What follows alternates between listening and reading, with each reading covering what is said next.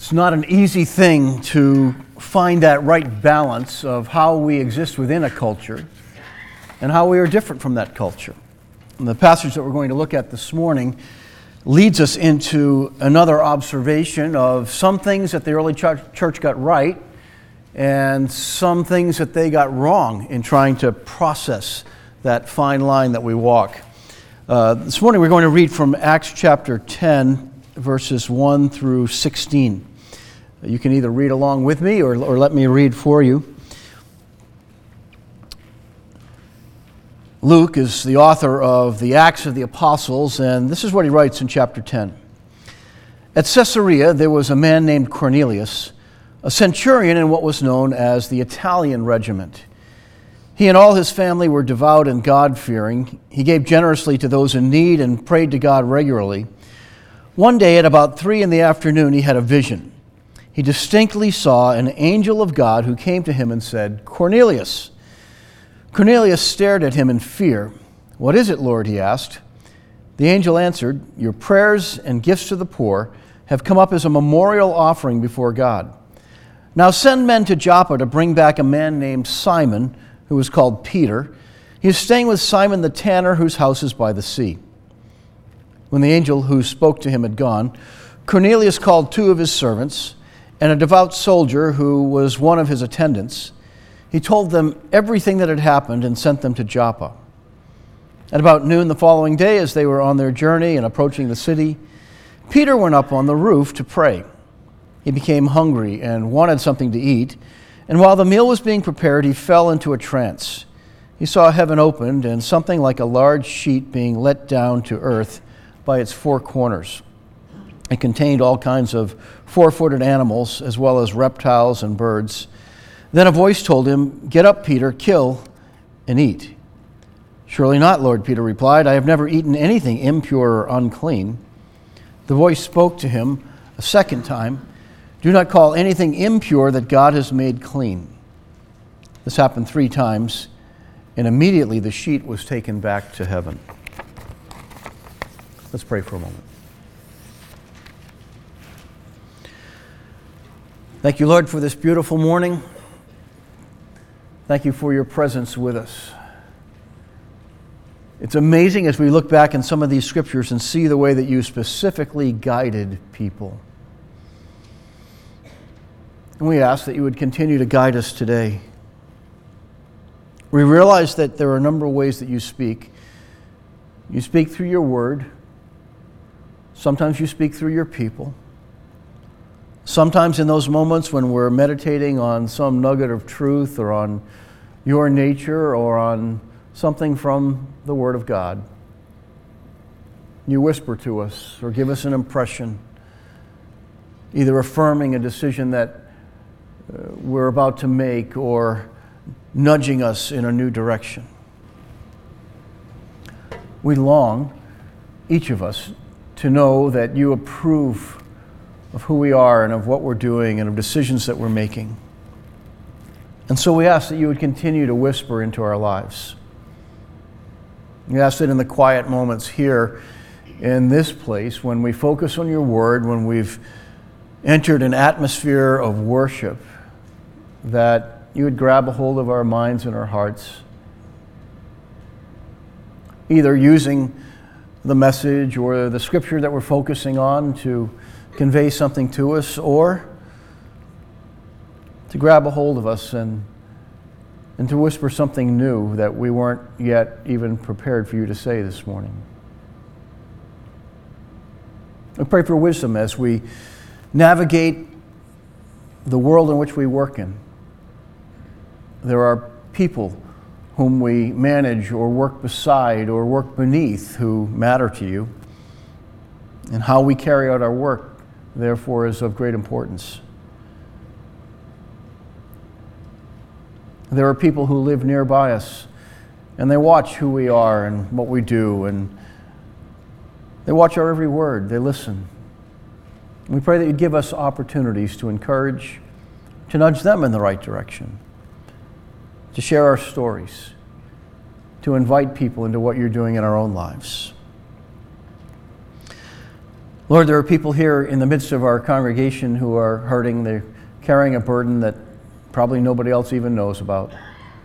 Health crisis, a family situation that's troubling, a friend who's wandered into trouble and they're trying to walk alongside and be that word of wisdom and provide that word of direction. We get tired from all these things. We wonder sometimes when you will act, and we get frustrated because we don't understand your timing. Increase our patience. Increase our ability to persevere, to hold on, to wait for your timing rather than to run ahead. We pray that as we look into your word, that you would give us insight into understanding it, but also that you would help us to understand how we are to proceed in our time. Give us uncommon grace with our neighbors, with our coworkers, with our friends, maybe even more so with our family, that we can model the changed lives that you've called us to. We pray for breakthroughs in the areas where we are stuck or where we've been resistant, or we keep falling down and doing the same things that we regret over and over again. Give us the next dose of grace that we need to get back up and to keep fighting, to keep moving forward. And Lord, we pray that you would give us a sense that you're with us and that your pleasure rests on your people. Use us in the right way, as imperfect as we are. Use us in ways that are in measure with our spiritual gifts and with the talents you've given us and with the opportunities before us. Use us to build somebody else up. Use us to speak that word of encouragement. Use us to invest in somebody else and to make a difference. Use us to notice the person who's younger and longs for somebody to walk beside them with a little bit of age and wisdom and experience, so that together we'll be stronger. And now we ask that you'd make this message clear and that you'd drive some principle home to each one of us at the point of our need. In Jesus' name, amen. As my wife Sue was driving to our house and turning into our driveway yesterday, she noticed that the police had pulled over a younger driver who seemed to be caught speeding. Well, you need to know, if you ever come to visit at our house, that we live near a built-in speed trap. Our house is positioned at the crest of a small hill, and people seem to fly on the straightaway that leads to that hill. And just below that hill, there's a quiet spot where the police like to pull over, and they'll often hide. And they just wait for somebody driving too fast, coming up and over the hill. They never saw the police car, and bam, they've got him. That natural speed trap got me thinking. Have you ever noticed that the person who is driving slower than you is always a jerk? And the person who drives faster than you is always a maniac? Forgive me if I passed you this morning on the way to church. Now, if you identify with this phenomenon at all, you have actually fallen into the little speed trap that I just set up for you. The reason why we are prone to think that the person who drives slower than us is a jerk and the person who drives faster than us is always a maniac stems from our natural tendency to form our own internal patterns of bias. And we fit people into these neat little boxes that we create. Psychology today states that a bias is a tendency, inclination, or prejudice toward or against something or someone else. Now, some of these biases can be helpful, like a bias toward eating food sources that seem to be healthy can steer us away from food choices that we quickly see are not so good for us. Yet other forms of bias can be based on prejudgments that lead to rash decisions or discriminatory practices. And I gather that this is something that most of us here don't want to be known for and we don't want to engage in. Now here's why I bring all this to your attention today. This morning we're going to look at a case in the early church where a long-standing cultural bias was acting like a roadblock that was restricting the expansion of the Christian community. And the person who was caught in this trap initially was Peter, one of the most prominent of the disciples of Jesus. Only when Peter agreed to reassess his biases toward non-Jewish people would he be able to envision how God loves people from every nation and be prepared for what God was about to do next through his ministry. Now, in case that you may have missed a few of the last couple of weeks, this month in March, we're in a series of messages that we're calling Affirmative. The subtitle is Saying Yes to God, and we're learning about people who have said yes to God at key moments in the past and trying to discern lessons that help equip us for knowing when to say yes to God or how to be prepared to say yes when God surprises us with his next assignment. So far, we've learned about saying yes to God from Esther, a Jewish beauty queen who was living in ancient Persia, from Barnabas, who developed a lifestyle of saying yes to God, and from Ananias, an ordinary Christ follower whom Jesus directed to bless Saul of Tarsus, who until that point had been an enemy of the early church. Here's the key for today. Today we're going to see how the Lord expanded Peter's vision for an expansive, multi-ethnic church. It was something totally different than he had conceived of up to that point. This chapter starts with some clashing perspectives, and we're introduced to two people right at the beginning. The first is a man named Cornelius, and we discover that Cornelius was a seeker who was looking for direction. The first two verses of Acts 10 read this way: At Caesarea, there was a man named Cornelius, a centurion in what was known as the Italian regiment. He and all his family were devout and God-fearing. He gave generously to those in need and prayed to God regularly.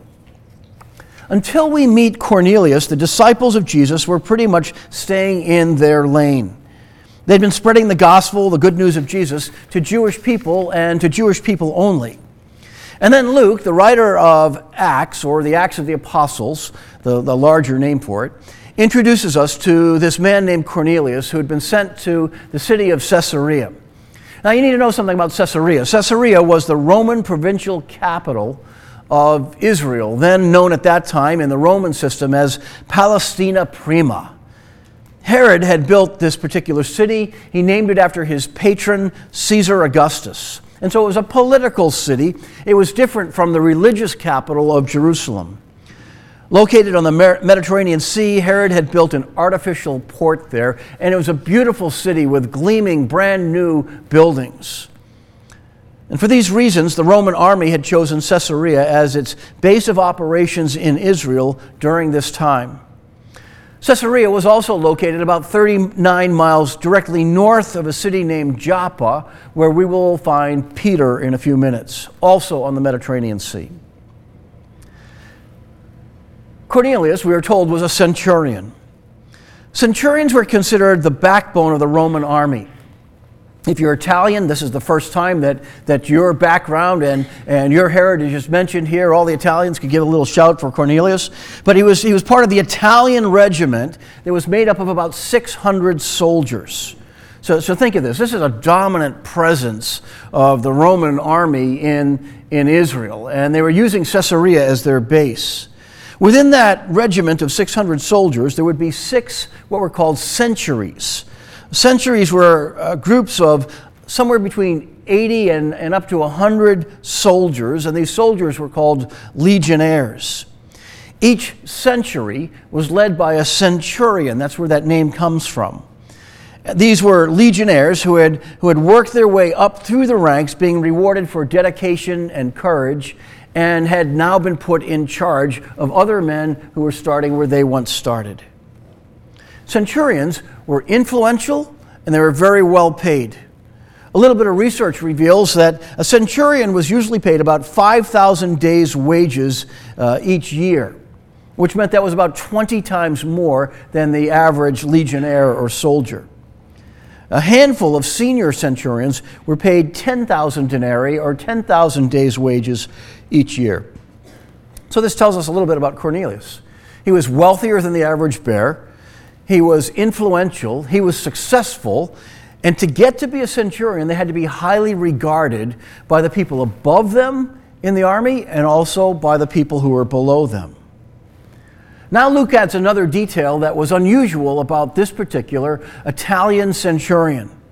Cornelius was devoutly seeking God and needed the rest of the message.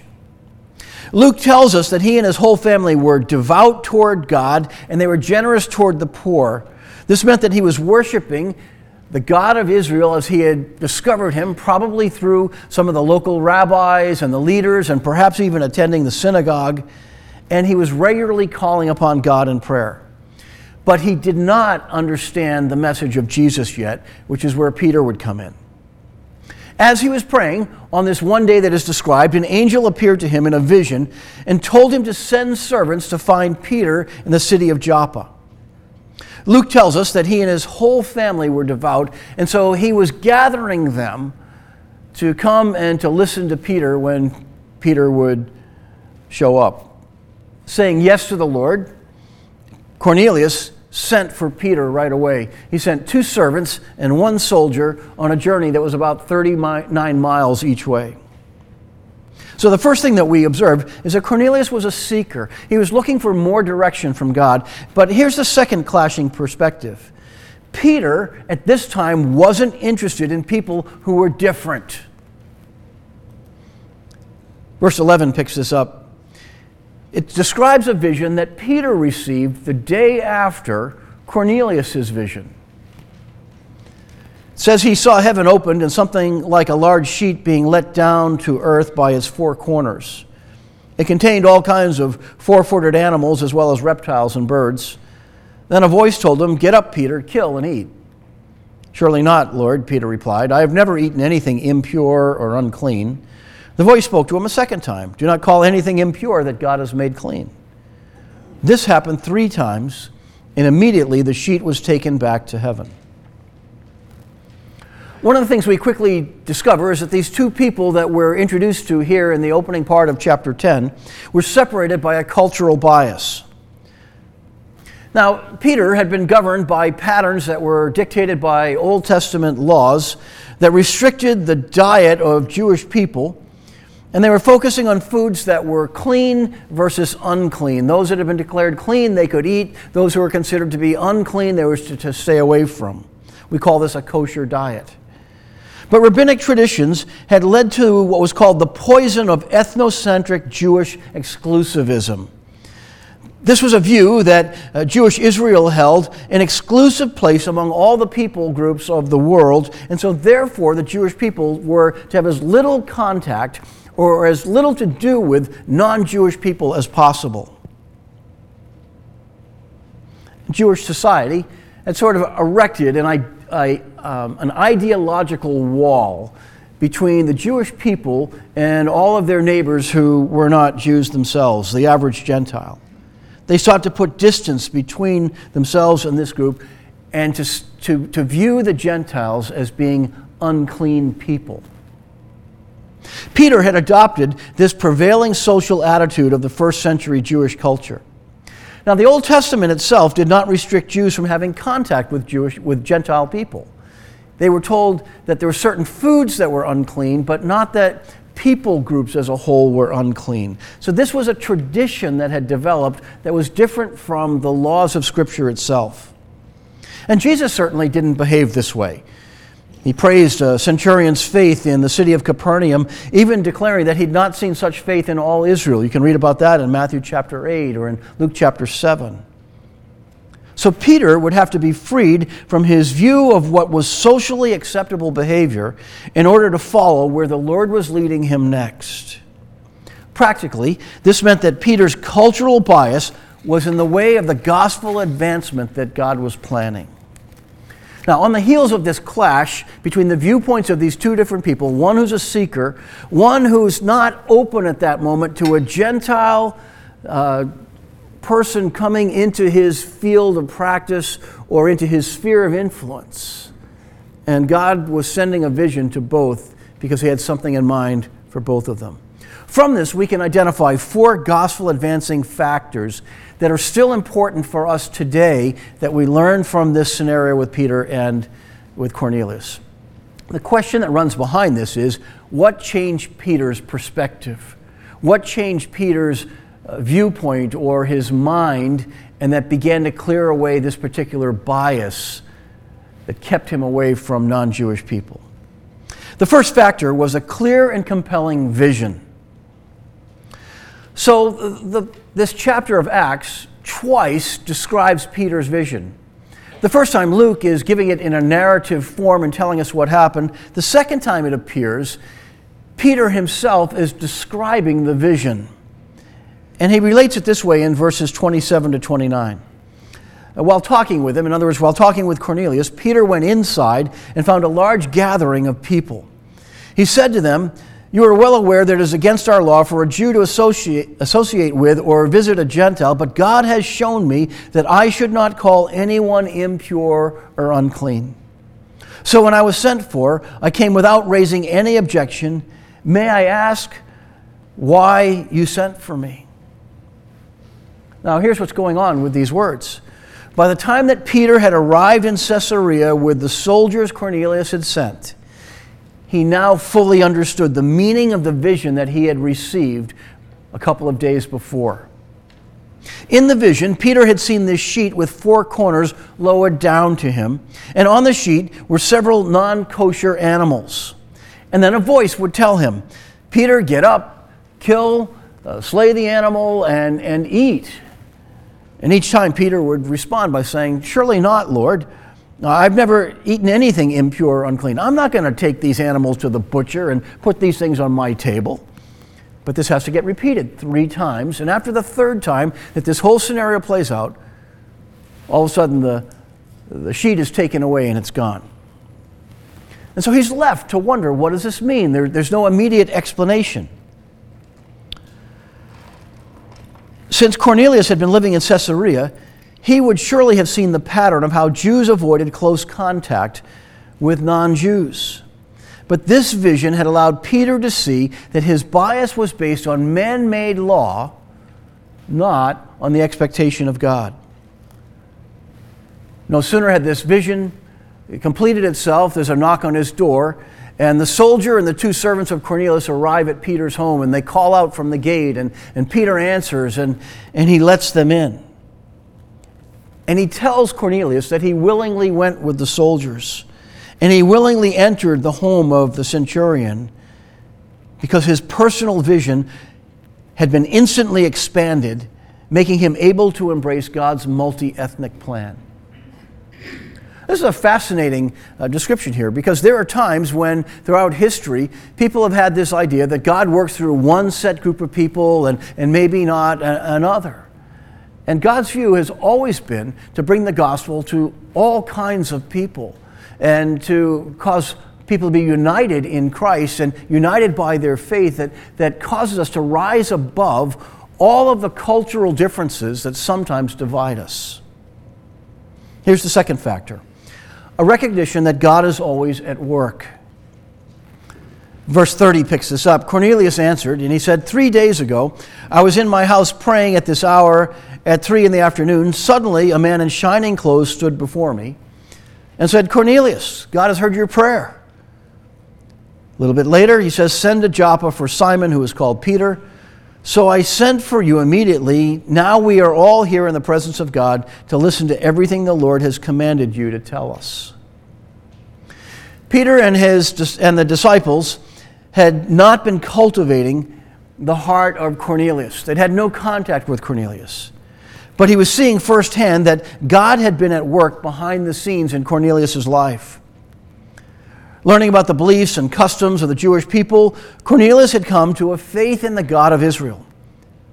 People like this were referred to in that day as God-fearers. It meant that they weren't Jews by birth, but they had somehow attached themselves to the people of faith and said, these people have discovered the living God, the creator God who made all this happen, and their message makes sense. Their book has truth for me. And so they would stand at a distant court in the temple courtroom system, farther away from those who were naturally part of the people of Israel, and they would listen in, and there was a place made for them, but it was always at a distance. And Cornelius had started praying to the God of Israel, the God of creation. A man of wealth and influence, he had also demonstrated his compassion for the poor. And now this angel appears to him, telling him that his prayers have been heard. That's good news. And that God had seen his action, and that God had something that he wanted Cornelius to hear. And so he was to send emissaries to the city of Joppa to find this man named Simon Peter. Such specific instructions. The city is identified, the name of the person is identified, the name of the person with whom Peter was staying was identified as well. When Cornelius acts on that, what we discover is that God was working in the heart and mind of Cornelius long before Peter was even ready to go to his home. Long before Peter was even ready to tell him about the grace that he'd been commissioned to deliver all around the world. This raises a question for us today. Is it possible that God continues to send people to us today? I don't know about you, but I think He does. I think there are moments that happen in our lives that are not just coincidence. When all of a sudden you realize God has put somebody in your path with whom you have a natural connection, with whom you have common interests. And a friendship develops, and over the course of that friendship, you start talking about things that matter to each of you, and it's an opportunity for you to share what God has been doing in your own life.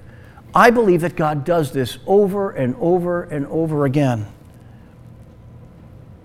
So we must always prepare ourselves to be ready for those moments, expecting that God will do that. Times change, but the essential questions of life that people ask are the same from age to age. People ask, why am I here? What is my purpose? Is there really a God who cares about me? How can I find forgiveness? How can I start over when I've messed things up in my life? So the first two factors that we discover are a clear and compelling vision for what God is up to, a recognition that God is always at work. But here's the third of these factors, an understanding that the gospel is for all nations. Verses 34 through 36 take us a little bit farther in the story. Then Peter began to speak. He said, I now realize how true it is that God does not show favoritism, but accepts from every nation the one who fears Him and does what is right. You know the message God sent to the people of Israel, announcing the good news of peace through Jesus Christ, who is Lord of all. This whole event was a catalytic experience for Peter. When he saw and heard from this room full of Cornelius' friends and family members, all of a sudden everything clicked. He knew why he was there. He knew why he'd had this strange vision just a couple of days before. And so he announces the verdict of that, the conclusion of that. God accepts people from every nation, he says. Suddenly, Peter could see the international reach of the gospel of Jesus Christ unfolding before him. This wasn't simply good news just for Peter's people. It was good news for the entire world. This kind of understanding connects us with God's long-time goal.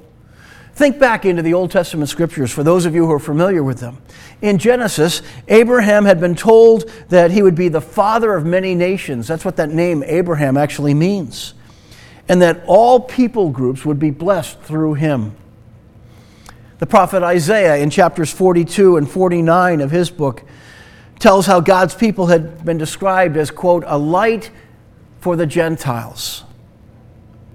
This is why in John chapter 3 we read those memorable words, for God so loved the world, right? The world, not just a few, not just a tribe, but the world. That's why He sent His Son.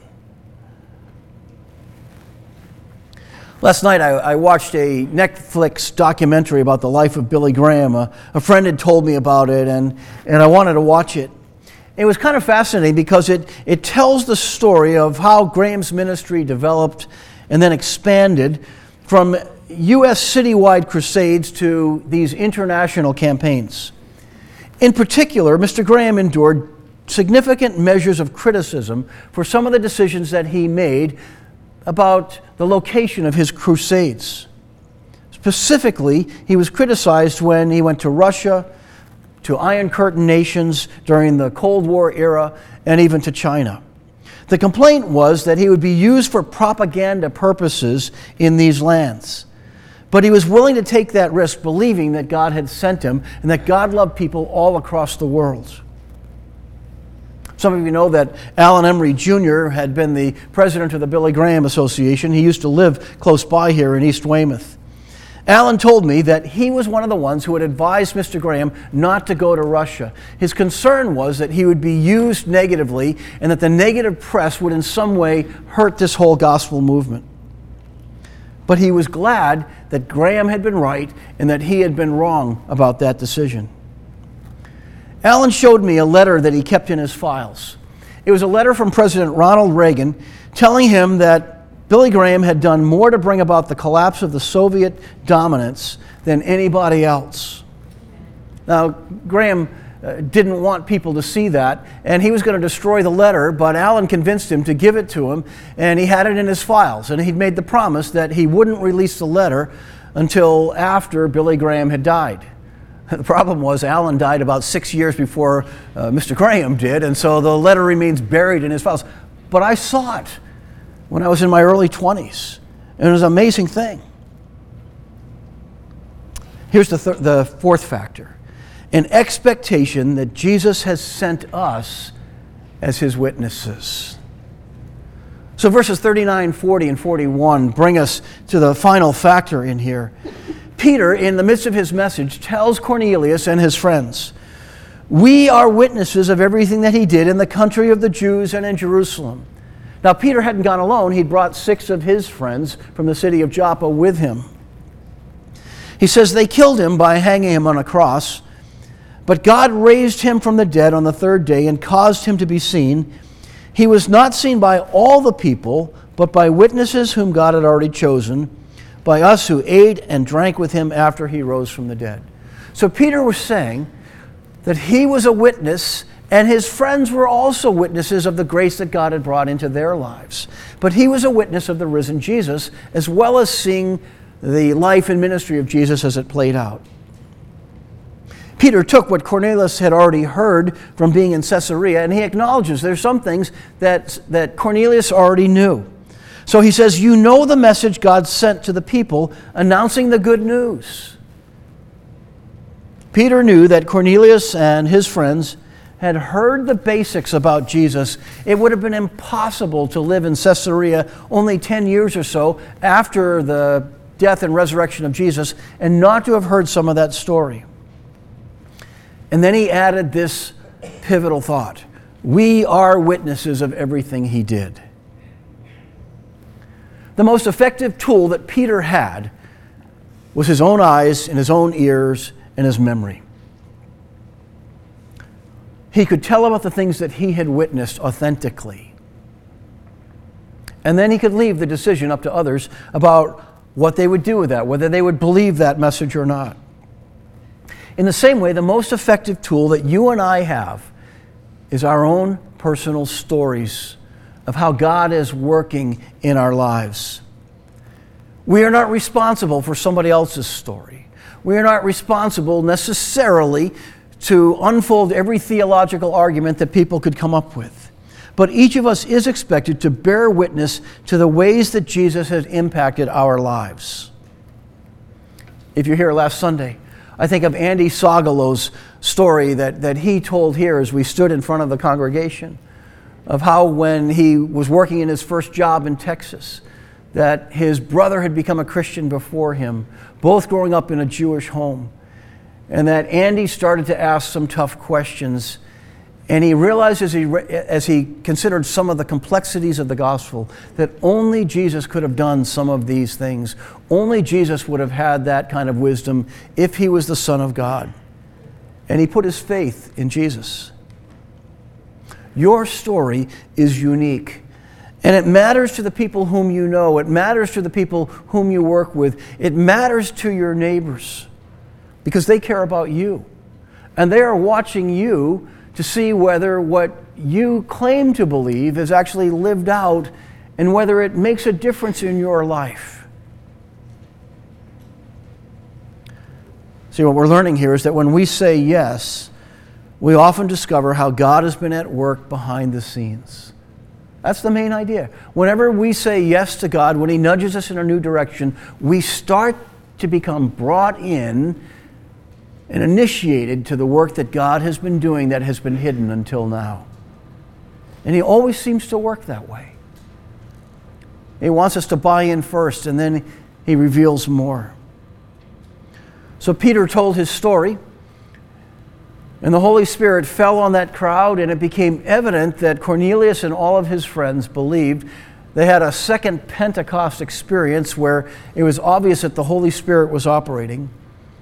And the next day, Peter baptized Cornelius and several members of his household, which probably included some of the soldiers and the servants, as well as family members. By the way, if you have recently come to faith and you've come to believe, we're going to do something on Palm Sunday that's become a part of the tradition of the church. In preparing for Easter, we're creating an opportunity for people to be baptized as believers. And if you have questions about that or you'd like to be included in that, stop me on the way out. I'd love to tell you more about that. But here's the deal. Whenever we say yes to God, there's something that He wants to reveal to us on the other side. There's some way that He wants to use us more on the other side of that decision.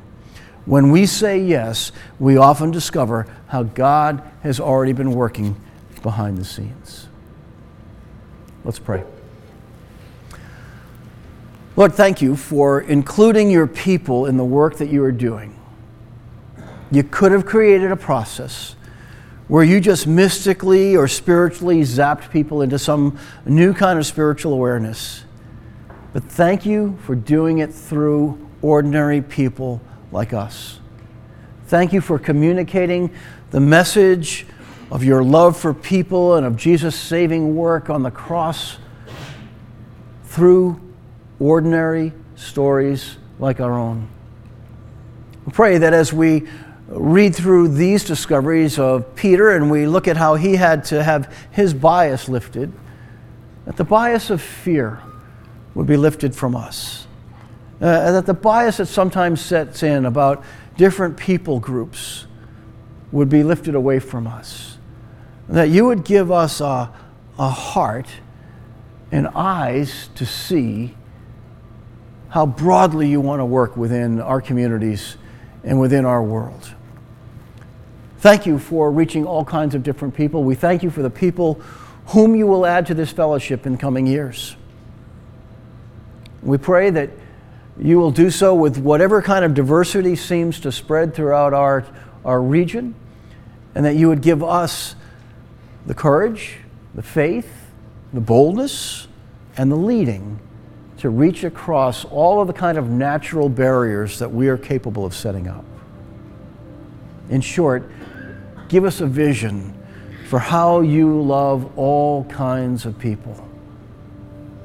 Thank You for bringing so many of us to understand the call of Jesus on our lives and the grace that He brings. Equip us, Lord, with stories of personal change, personal growth, personal freedom from the things that bind us, to be able to reach our neighbors at their point of need as well. We pray these things in Jesus' mighty name.